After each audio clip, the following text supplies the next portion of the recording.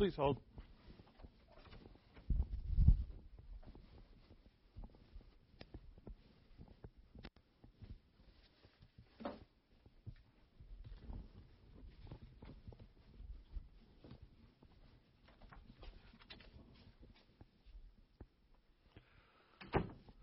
Sorry, just running late, letting people in the building. I got to do everything.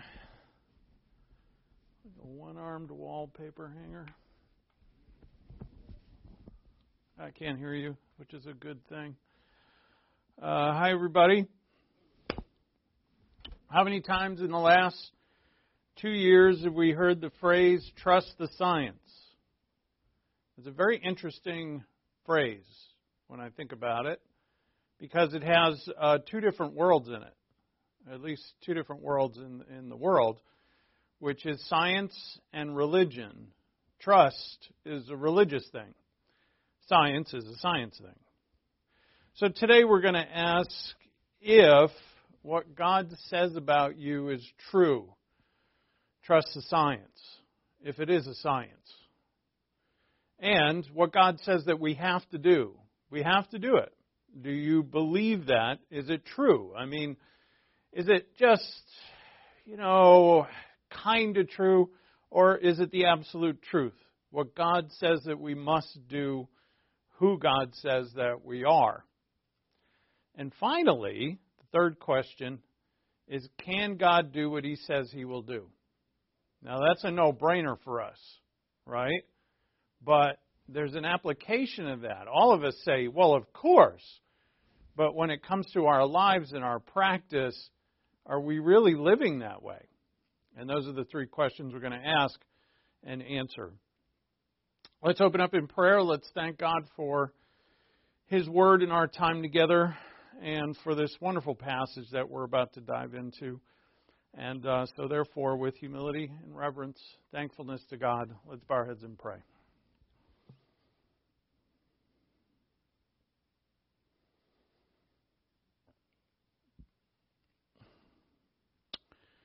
Father in heaven, thank you for your word and thank you for all that you do for us through your omnipotence. We know, Father, that you have all power and can do all things. We thank you, Father, that through you and you alone do we have a path to walk. And by to you, our Lord has already walked that path and He bids us to follow Him. Help us understand, Lord, that the regular life that everybody lives is not good enough for us. You've given us much, much more.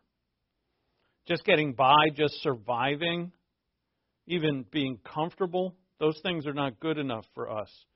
Show us, Father, each of us, show us why that's true. And when we're convinced of it, we will reach ahead to things that are higher. We ask, Father, that through your Spirit, for all of us, these things would become clear. And we ask in Christ's name, amen. So continuing on the theme, and I've heard a lot of people say this to me, I've heard several people say it to me, that they're people of science. Are you a man or a woman of science? People say, I believe in science. And then I always tell them, I had a great conversation with a local guy who's he tries to be an atheist, but he's not very good at it. But told me one time that, I believe in science. And I said, well, then science is your religion. And he tried to tell me that that's not true, but then when I explained to him, which he knows, but perhaps hadn't thought it through, and that becomes the issue here, is people claim things, but they don't really think them through. I said, well, you believe in a Big Bang, you believe in multiple universes, you believe in all this stuff, none of it proven, and therefore you have faith in it. Even our most advanced science knows a fraction of a percent of everything. We don't know everything. We know that there are atoms. We know that we know there's a nucleus. We know there's stuff inside that nucleus, but we don't know how everything works, and we don't even know what all the parts are. And so the people who say they believe in it, they believe by faith. So are you a man of science? I have, and many people have heard, a high-ranking medical bureaucrat who became world famous who said, I am science. But that was quite the boast. Quite the boast. So what science does is take things apart and see how they work. Right? So it's like I knew a certain kid who was a friend of mine when we were young. You know, there's always those kids who love to take everything apart, like the phone. I remember this kid, he took apart his parents' telephone, like this kind, the old kind. He took it apart, see how it worked, but then he couldn't put it back together. So he got in trouble for that. It's one thing to be able to take it apart, but you got to be able to put it and make it work. So that's what science does. Science takes things apart, sees what's in there, sees how it works, and that's what it does.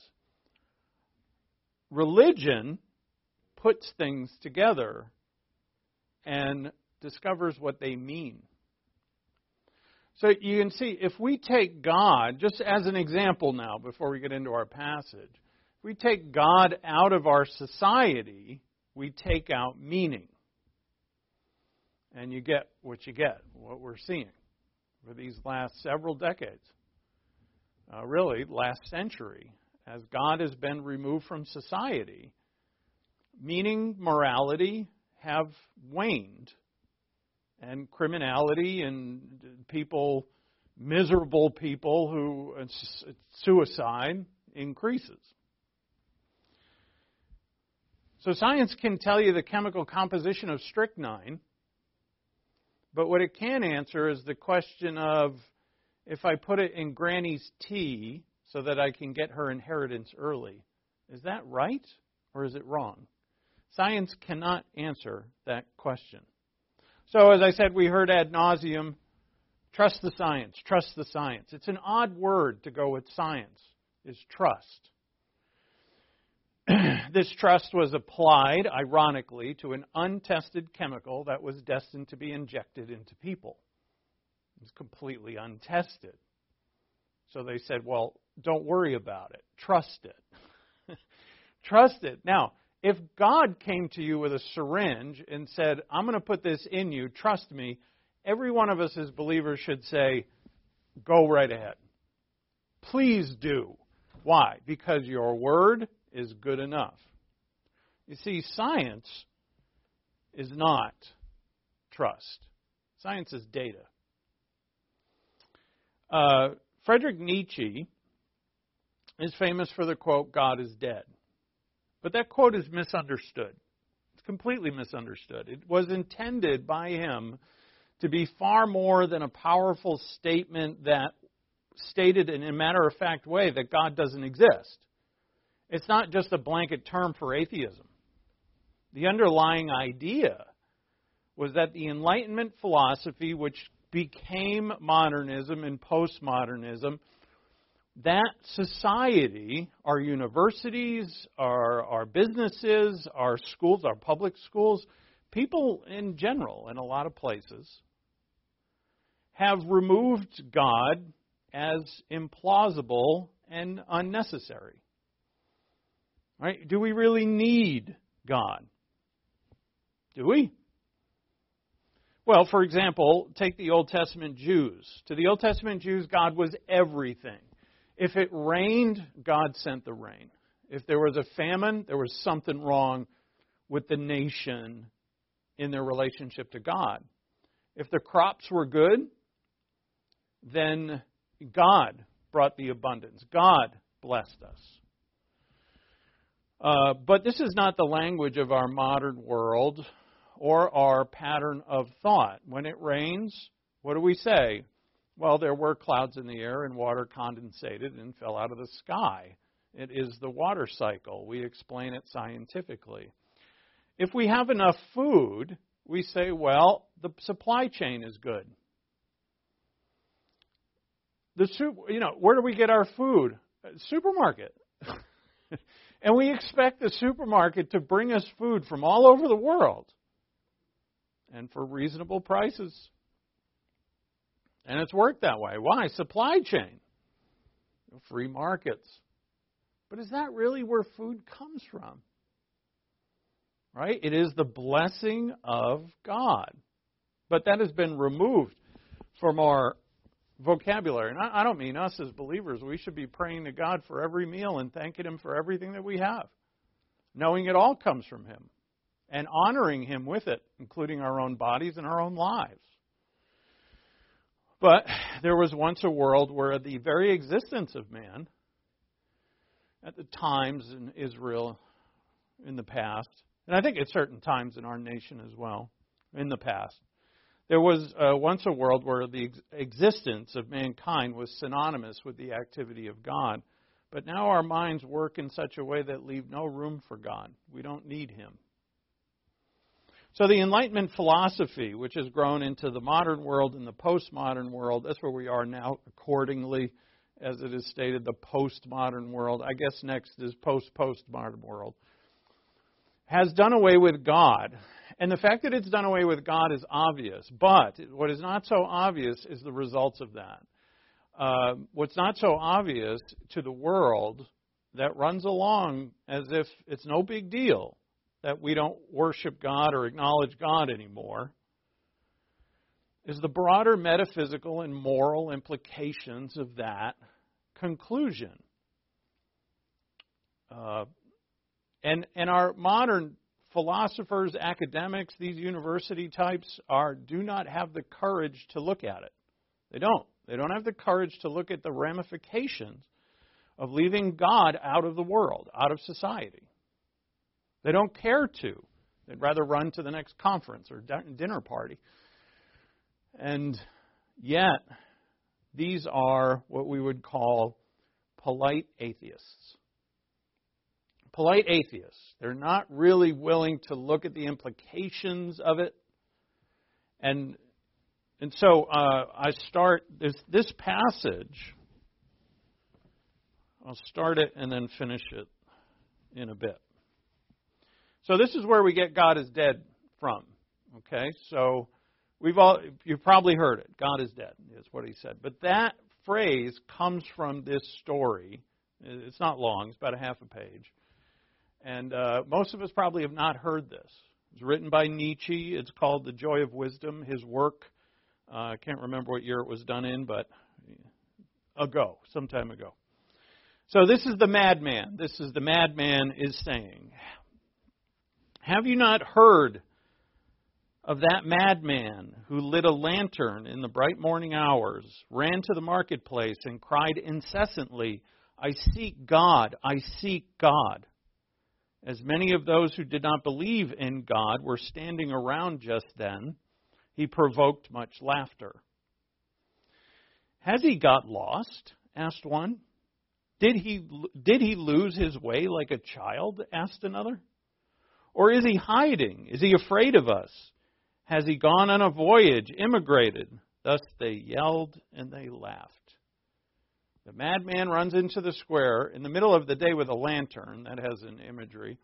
And he says to them, I seek God, I seek God. And these atheists laugh at him.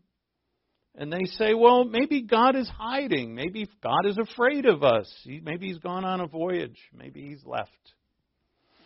And they yelled that they laughed at the madman.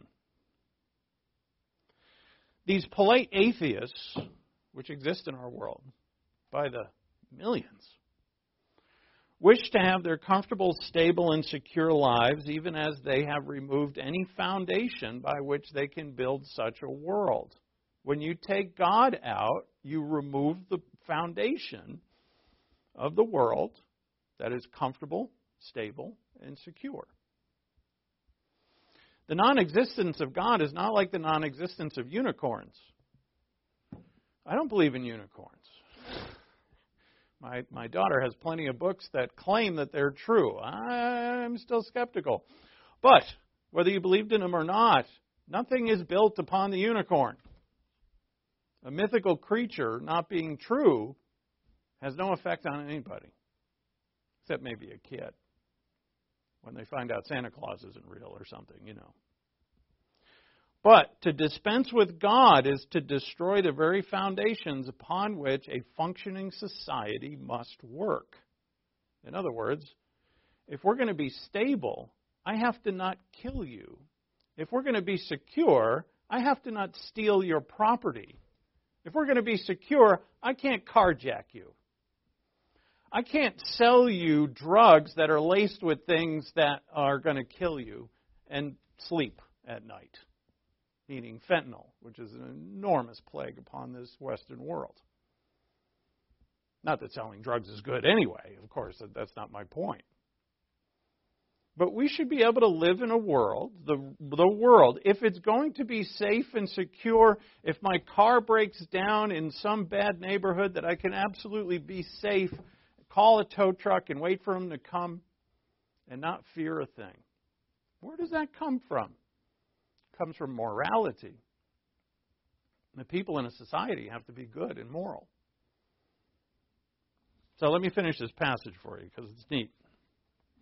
So they all laughed at him. The madman jumped into their midst and pierced them with his eyes. "Whither is God?" he cried. "I will tell you. We have killed him, you and I. All of us are his murderers. But how did we do this? How could we drink up the sea? Who gave us the sponge to wipe away the entire horizon? What were we doing when we unchained this earth from its sun? Whither is it moving now? Whither are we moving? Away from all suns? Are we not plunging continually? Backward, sideward, forward, in all directions? Is there still any up or down? Are we not straying as through an infinite nothing? Do we not feel the breath of empty space? Has it not become colder? Is not night continually closing in on us? Do we not need to light lanterns in the morning? Do we hear nothing as yet of the noise of the grave diggers who are burying God? Do we smell nothing as yet of the divine decomposition? Gods too decompose? God is dead. God remains dead, and we have killed him.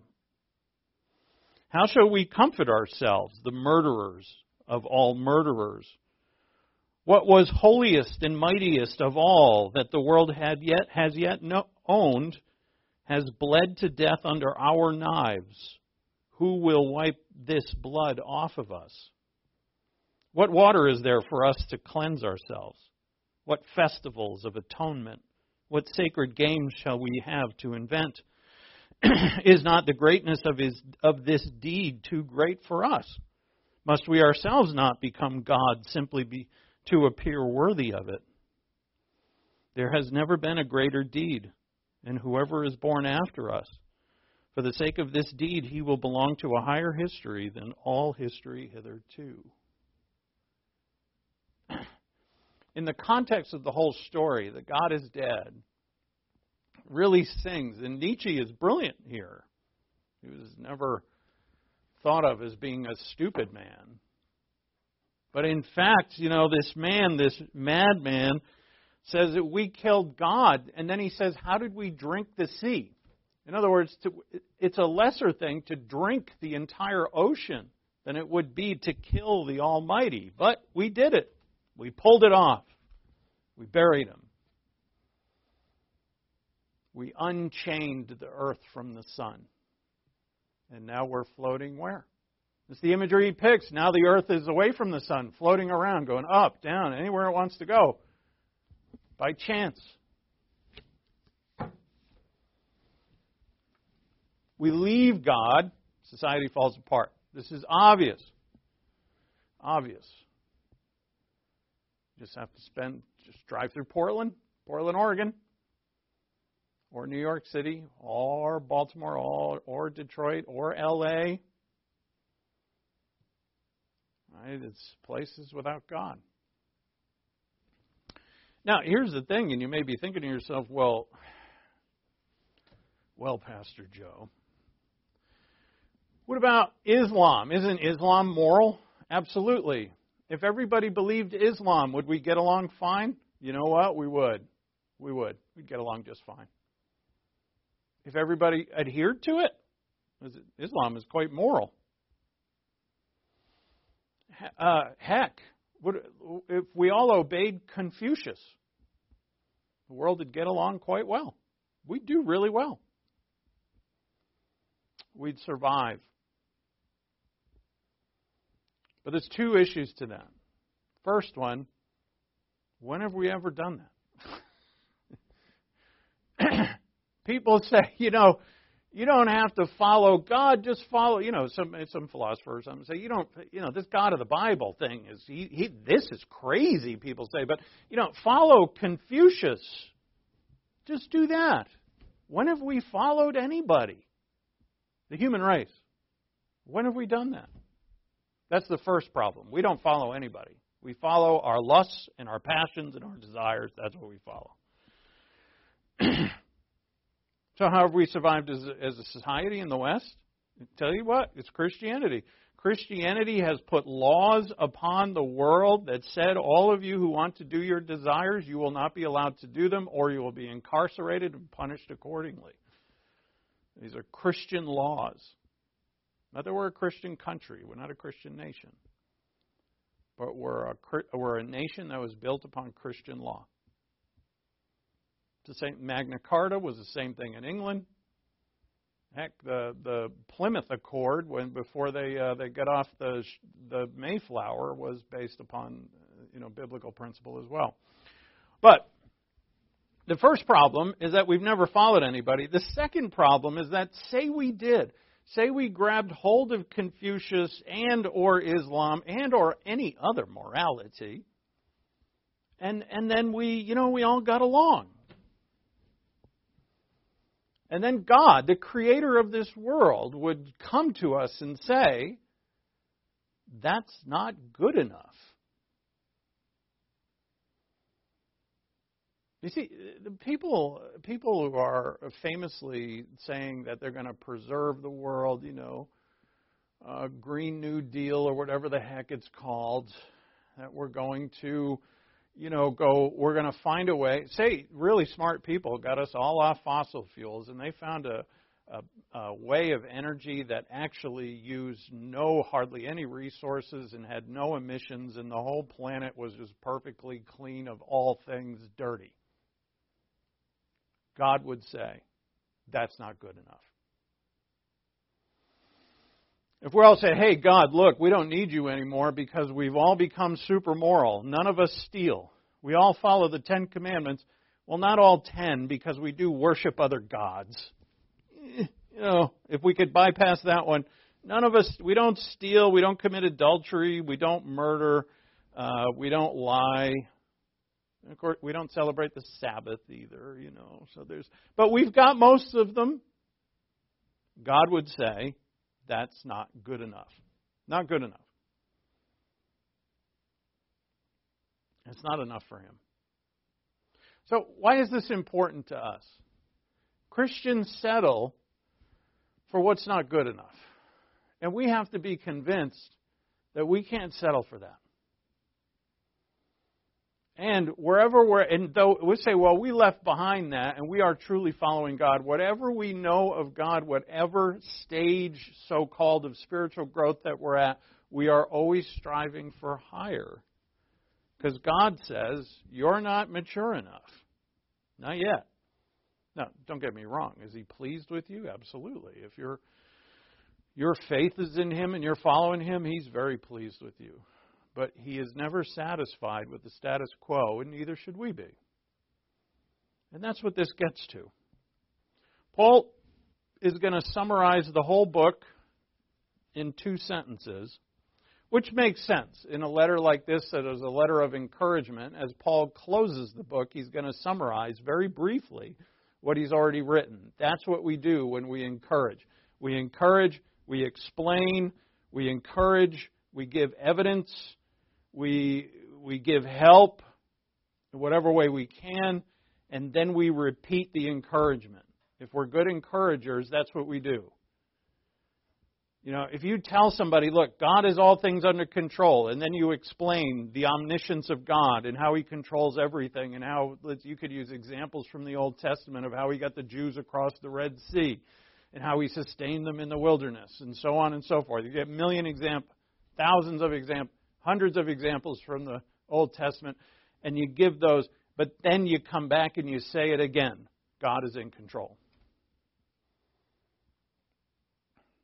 Every time we encourage, we should do that. And when Paul encourages, he does the same thing.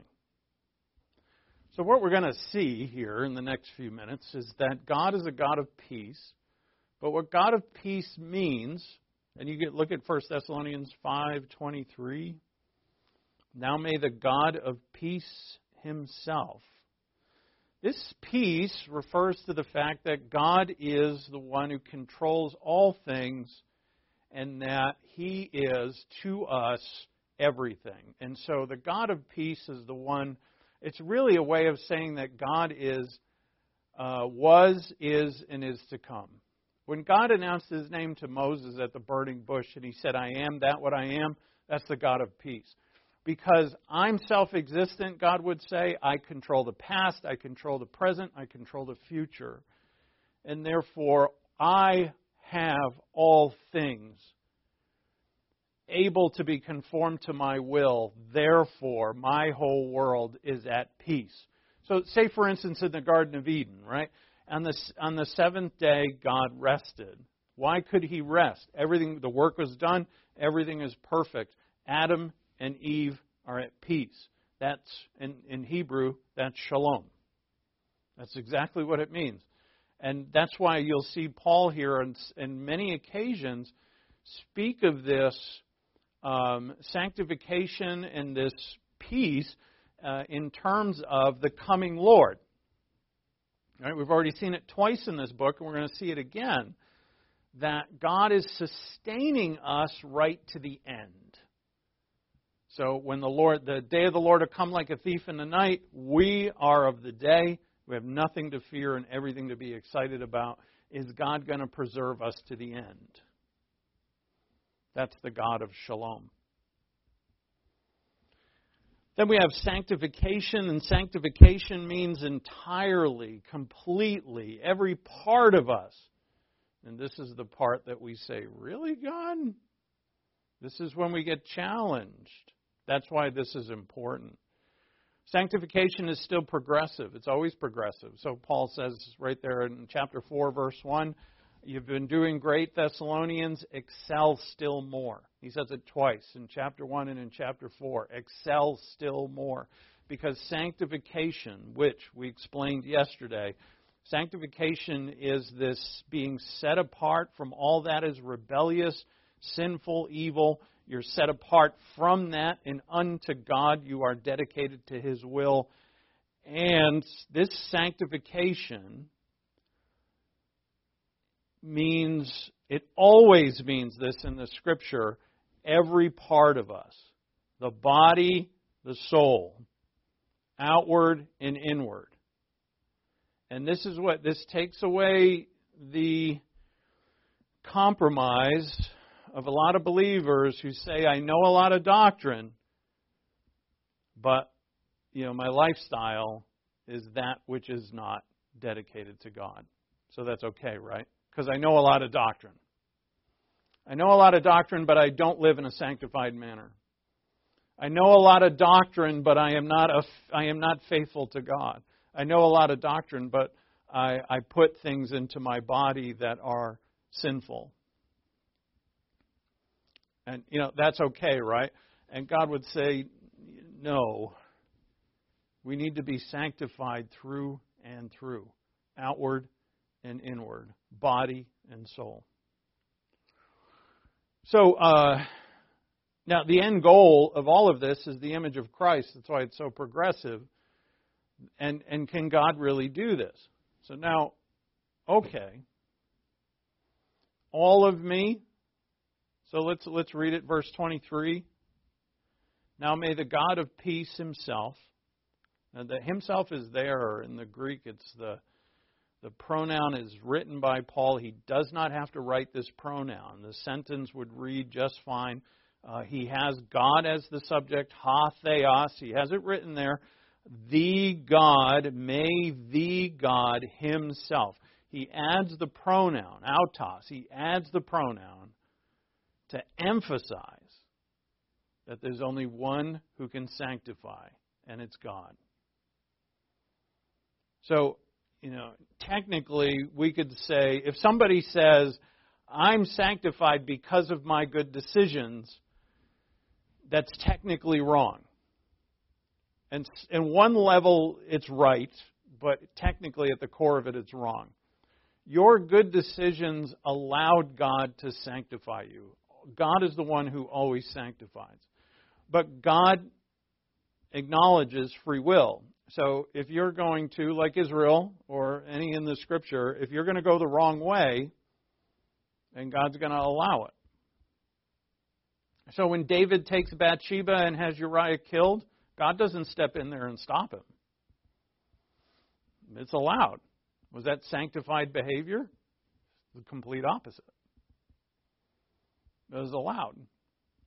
When Israel in the wilderness complained and God killed them in the wilderness, it was allowed. After Israel went into the promised land and people started worshiping idols again, it was allowed. He didn't force them, and He doesn't force us.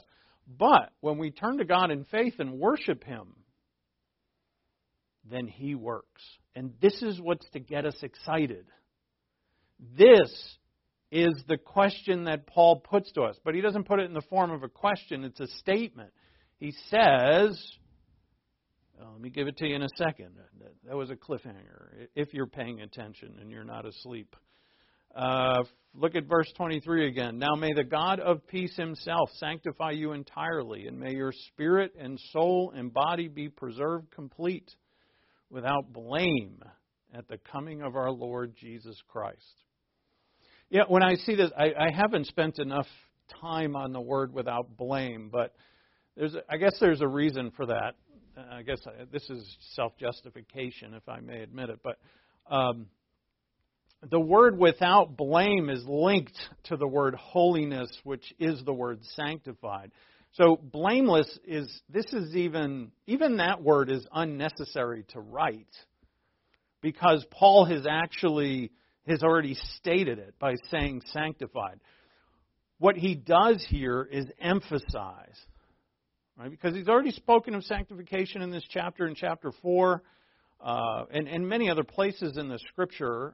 We're not going to really look at that word today, but sanctification again means that I have set my soul and my body apart from that which is opposed to God, opposed to His will, and that which is reprobate, and all of those words that explain sin and evil.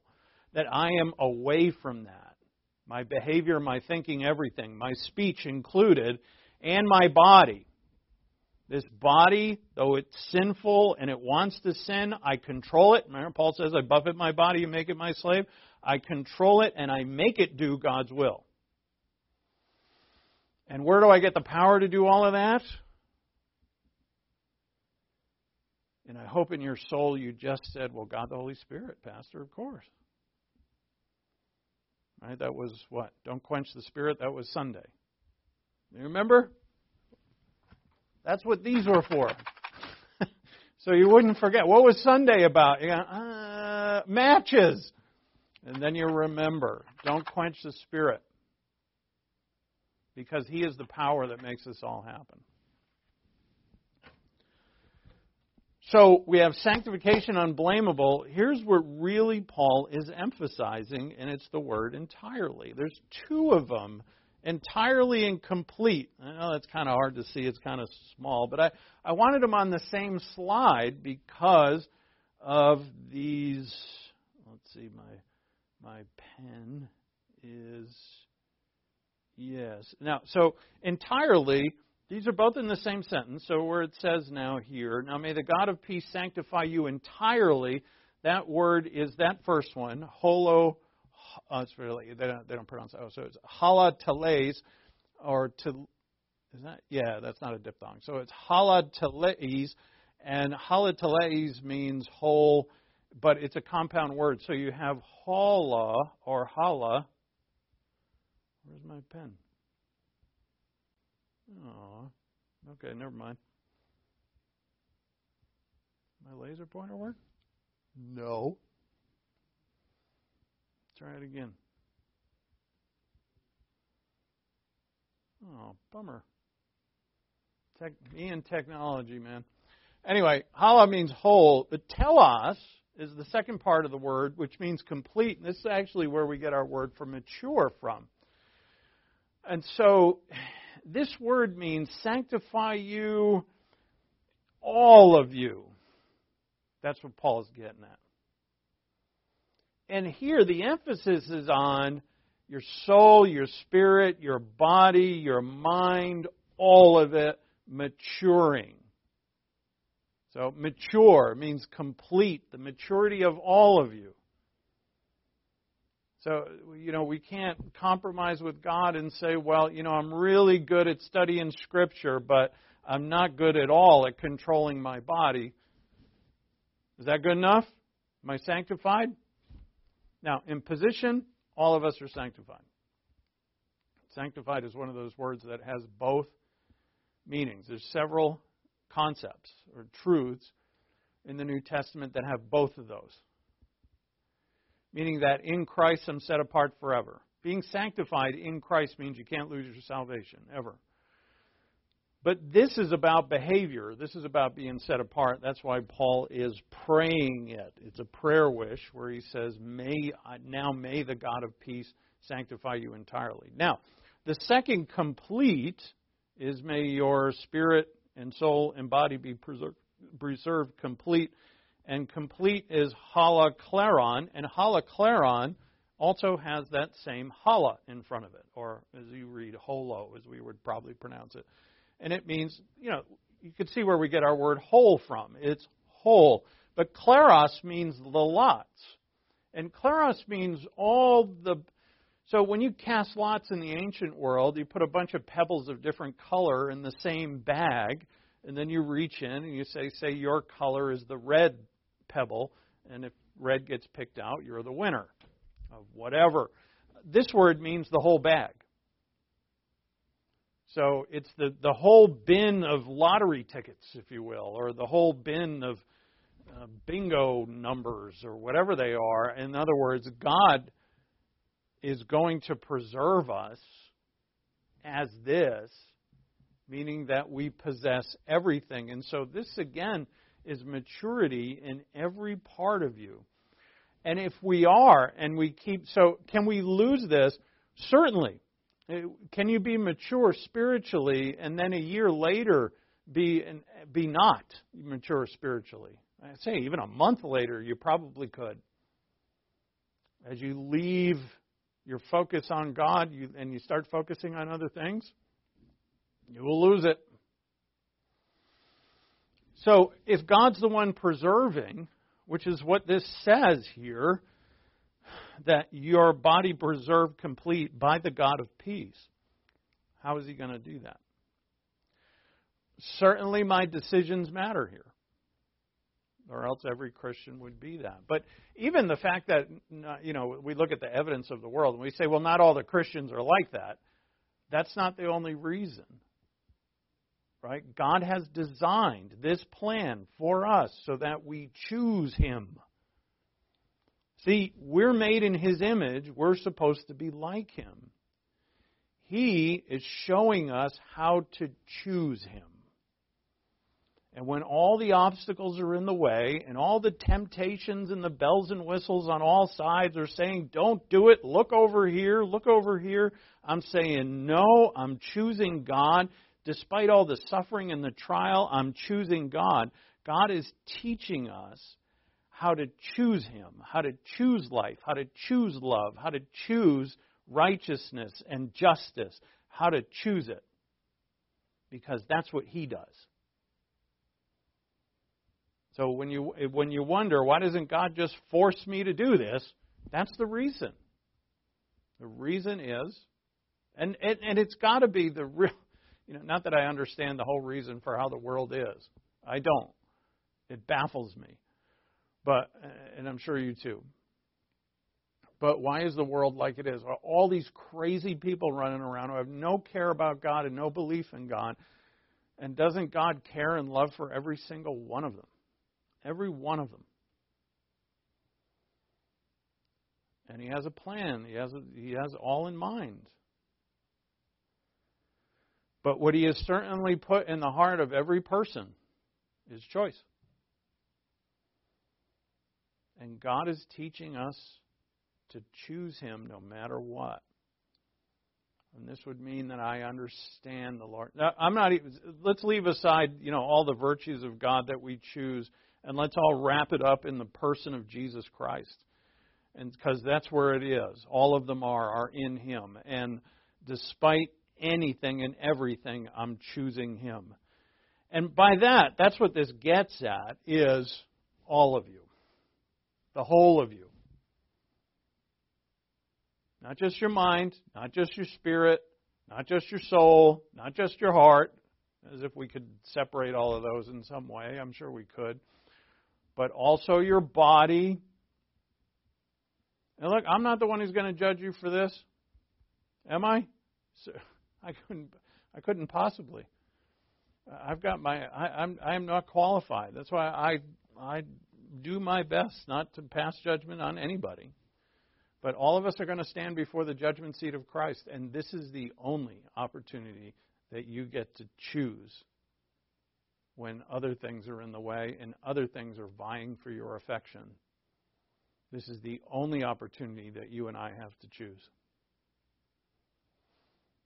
In heaven, there's no more of that. And we're all going to be judged by Christ and rewarded accordingly. And for some Christians, that's going to be I don't know what the emotion is. I'm not even going to get to that. But He said we'll be recompensed accordingly. So in the next line, now in verse 24, don't settle for less than what God has called you to. Paul uses the present tense here, what He's calling you to. I real quick just picked a PBJ to put on the board to be like, all right, well, I love a good peanut butter and jelly sandwich with a glass of milk. That's heaven on earth sometimes. But, so I'm sorry to the PBJ fans. But I was just trying to depict something that, if you had this compared to like a super fancy meal or something. When it comes to life, we can settle for, things are good enough. That's why I started with the whole Nietzsche thing. Our modern or postmodern world is taking God so far out of the picture that they're not even going to be able to get along with each other. So what they want, which is beautiful in Nietzsche's story, is that they're all comfortable and secure, and they laugh at the madman, and they say, well, maybe God ran away. I don't know. Ha ha. And they don't understand that they're actually tearing from under their own feet the things that's needed for their comfortability. And yet a Christian can be like, well, what does God say? This reminds me, I should be able to find the book of Revelation somewhere in the middle, right?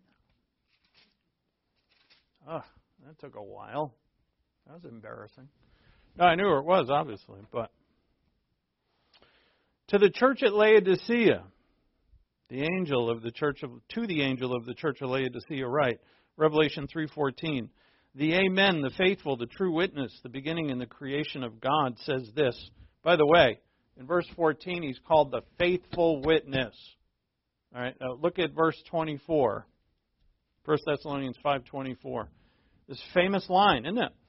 Faithful is he who calls you, and he also will bring it to pass. See that word faithful? It's the same word that's used here for Christ in Revelation 3:14. The Amen, the faithful and true witness. Now, I knew I'd rapidly run out of time, so what we'll do on Sunday is look at this word, faithful. And faithful describes God. And faithful means that if you're a born-again believer, then God calls you. Now, notice in verse 24, faithful is he who calls you. Calls is a present participle. This present tense, Paul could have easily put it in an aorist tense and say, faithful is God who called you, but it's not. It's in the present tense, which means that God's talking about your sanctification in time. I've called you today. I call you today. I call you tomorrow. I call you every moment of every day to live the life of entire sanctification. But Christians get like Laodicea here. So the Amen, faithful and true witness, the beginning of the creation of God, says this: I know your deeds, that you are neither I know your deeds, that you are neither cold nor hot. I wish that you were cold or hot. You are dedicated one way or the other. So because you are lukewarm and neither hot nor cold, I will spit you out of my mouth. Because you say, I am rich, I have become wealthy, I have need of nothing. And you do not know that you are wretched and miserable and poor and blind and naked. I have enough. I'm comfortable. And God says you don't know what you really are. So do not settle for less. That's what Christians do. What we do when we pursue sin. And we... times like me where after I've done what I've done, I'm like waiting for the massive retribution from God. And I wait.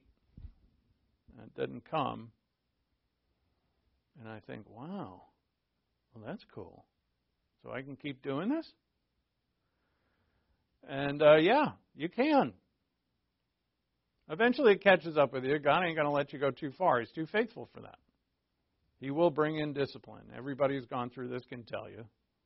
And you will suffer by your own decisions. You know, God has made us to run on Him, and when we don't run on Him, we do things to ourselves, and oftentimes are permanent. So we learn that way. As one person said to me today, you can't treat your body like a carnival and expect it to keep running. He's a good friend of mine. I appreciated that. And then he said, you ever gone to one of those carnivals, that are like, down the street, and where they have all these people who don't look like they are really good at mechanics, but they've slapped together these big machines, and you're going to get on it and go round and round and round at high speeds. You trust that thing, that rusty old thing? Can't treat your body like a carnival. So, God is causing us. So, why doesn't the lightning bolt just hit us every time? Wouldn't we learn? Well, learn's a big word, a broad word. Wouldn't we get our act together? You bet you would. It's almost like if God put like a divine shock collar on you, and every time you even thought about that sin, He zapped you, you'd stop. So why doesn't He do that? He could. It'd be easy. So He doesn't have to put a collar on you. He can just blink His eye or whatever. He can just think it, zap you. He's teaching us to choose. Because, if this is going to be true about you, all of you, every believer has areas of their lives that they find easy to give over to God. Every believer has them. And what's awesome to see in believers is that they will tell you about that. They'll brag about it. A person who has no propensity for a certain sin. Well, yeah, I haven't done that. I would never think of doing that. God, I What's wrong with those people who do that?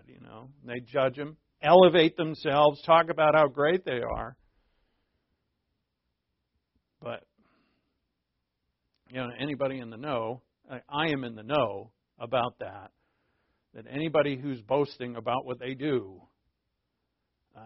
that just goes right by me. I don't entertain it for a second, because all of us have things to overcome. Anyway, God does not want part of you. Isn't this obviously clear? God doesn't want part of you. He doesn't want just your mind and then, treat your body like a carnival, do whatever the hell you want. God doesn't want just your body. Some people are really good at that. Never me, but they're really good at being, the hoity-toity righteous type.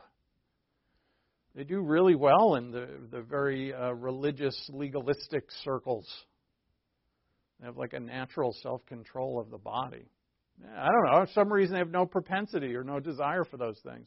Yet they have judging, bitterness, they're worried, they're afraid, they have all kinds of stuff going on in their heads. And it's not sanctified or set apart unto God. God wants all of us. The whole thing. The whole shebang. And that's what those words mean.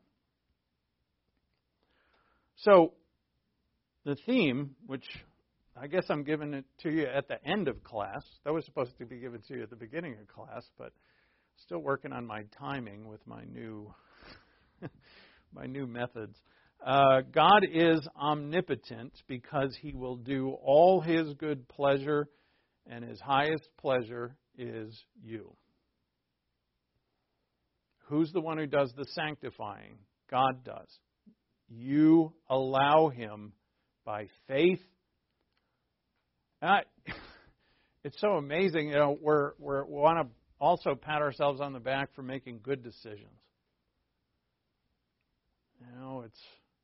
You know what really a good decision is? It's you having knowledge and knowing what's best for you, for others, and what glorifies God, and you choose it. Now, I know that's not always easy because we're born sinners. I get that. We're tempted not to do that pretty continually from our flesh. Until we overcome, we can put the flesh down and become overcomers. That takes time and perseverance. But when you know the right way and you choose it, if you're going to pat yourself on the back for that, then you've got a long way to go. But that's okay. That's okay. We've all got a long way to go. But knowing the right way and choosing it, it's like you're lost in the woods and you're about to die, and then all of a sudden you see a trail that you know leads to a road.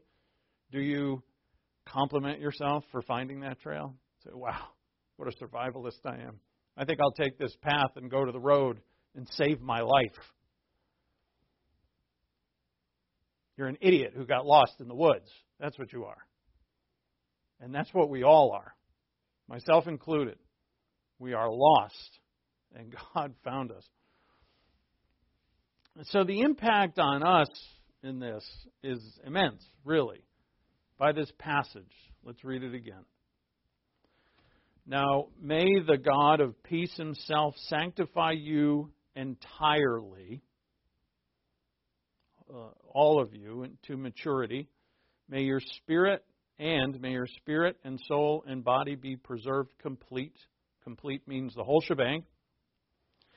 Without blame, which is another way of saying sanctification, at the coming of our Lord Jesus Christ. Now, preserved means to be guarded. Preserved complete means guarded or protected by God. So we didn't talk about that tonight, but it's pretty plain here that when I hand over my life to God, He's able to keep it. That's what He's saying. So what this comes to, and I shouldn't do this with a few minutes left, but what this comes to is if I say, well, if I give all over to you, God, are you able to take care of it?